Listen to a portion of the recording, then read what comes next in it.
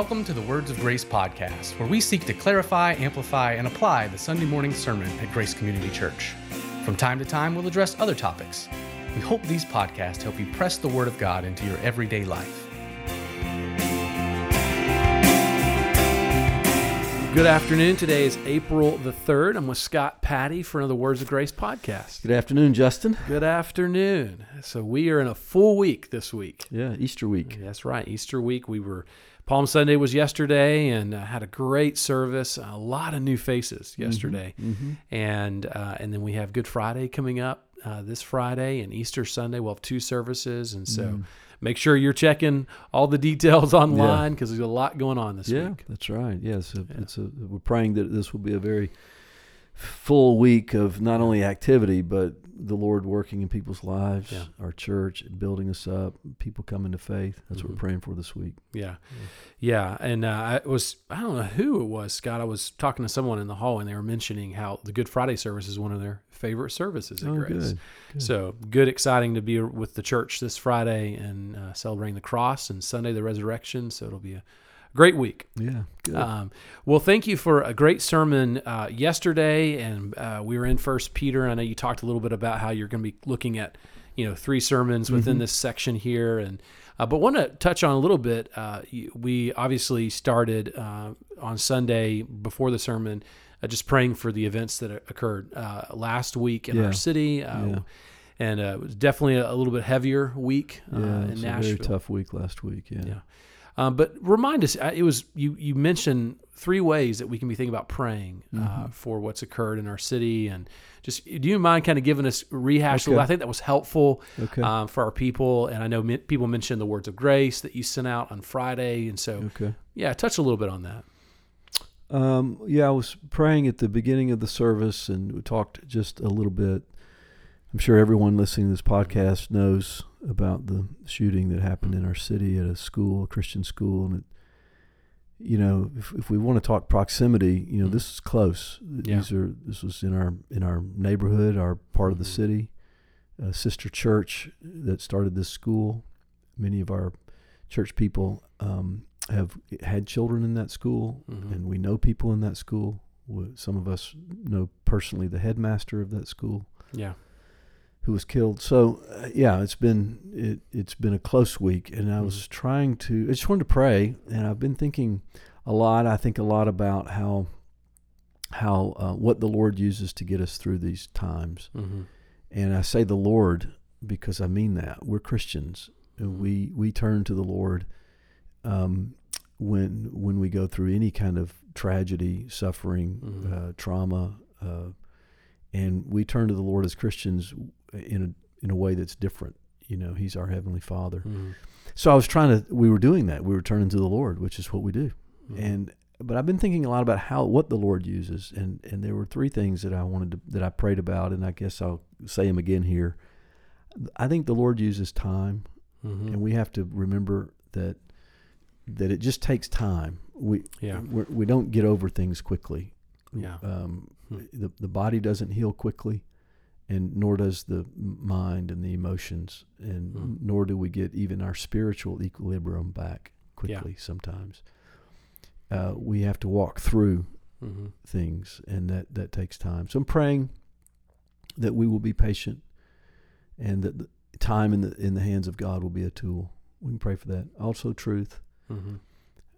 Time and truth is very important. Time in truth, or truth in time, is very important. So I'm really wanting us to encouraging us to hold on to the truth. I don't have time here to unpack it in this short podcast, but I wrote about it, and then Sunday's message, or before the message, in the prayer, we talked about that. But we just need to hold on to what's true, and the Bible is true. The Word of God is true. The promises of God are true. What's revealed about God is true. And so we need to go there, and don't be ashamed to go there. Don't be timid to go there. Go there, and hold on in your mind and in your heart to the truth of who God is, and what He has promised, and what He will do, and what He is doing right now. So reminding ourselves of the truth in time, and then doing that together.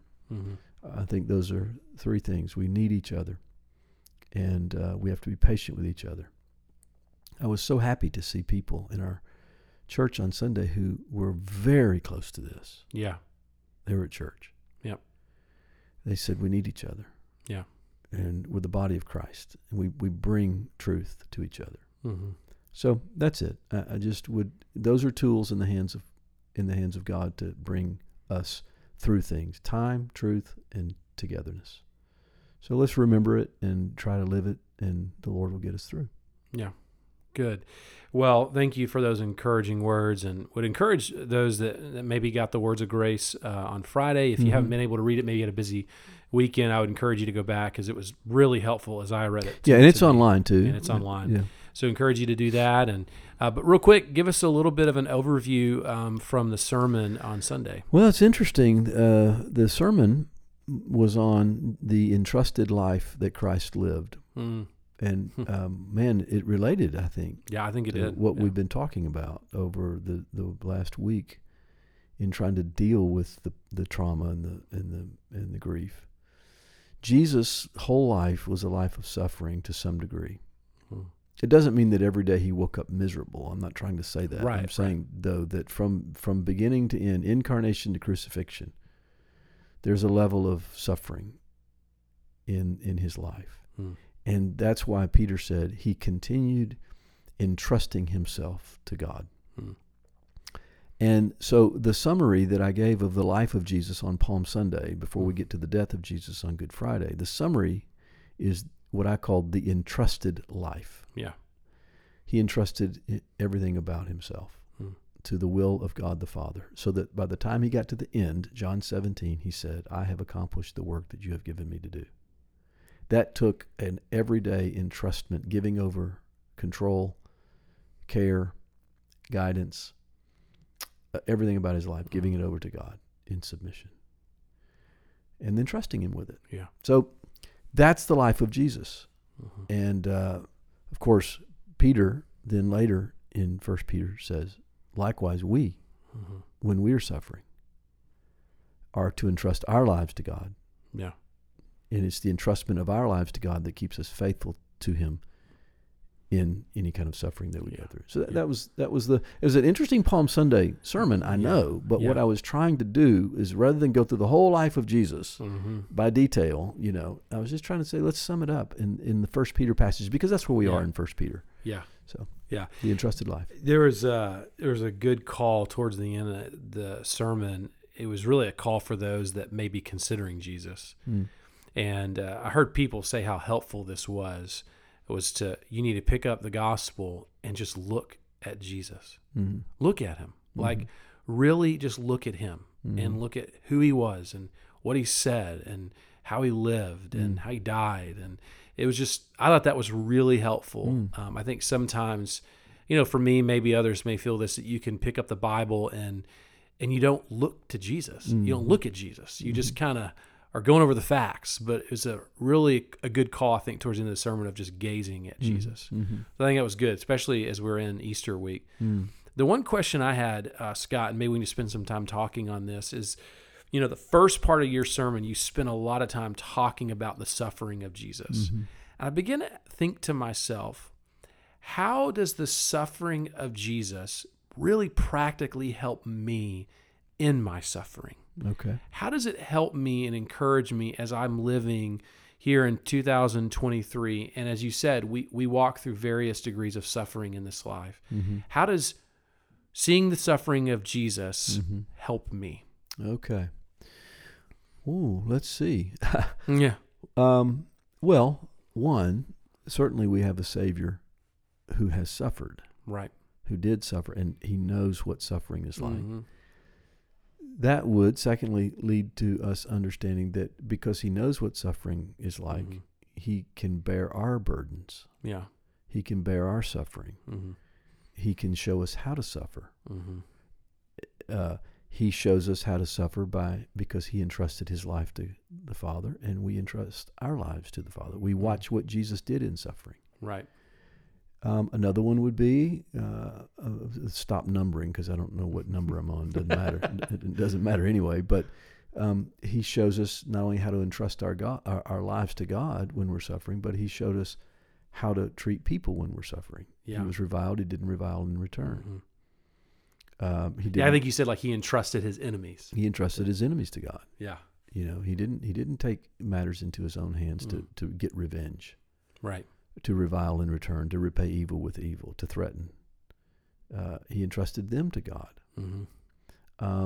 We see Jesus staying faithful in suffering, so that encourages us to be faithful. Jesus never compromised in suffering. He suffered temptation, and he didn't relieve the pressure of temptation by sinning. And so he teaches us how to be faithful in temptation. Yeah. He didn't relieve the suffering of this natural world by chasing off after things that would bring him momentary pleasure.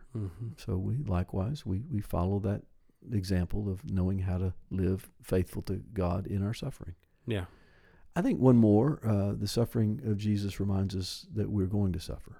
Peter says it here in the text that we were looking at on Sunday. He said, "For to this you have been called, because Christ also suffered for you, leaving you an example that you might follow in his steps." Follow in his steps for what?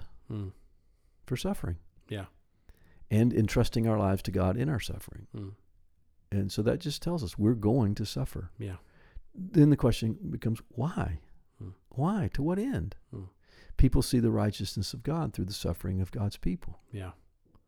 When God's people suffer for doing right, which is what Peter is talking about here in this whole section. I mean, again, you got to stay with the context. He says, "For what credit?" We're in 1 Peter chapter 2. Here's verse 20. "For what credit is it if when you sin you are beaten for it and you endure? But if when you do good and you suffer for it and you endure, this is a gracious thing in the sight of God."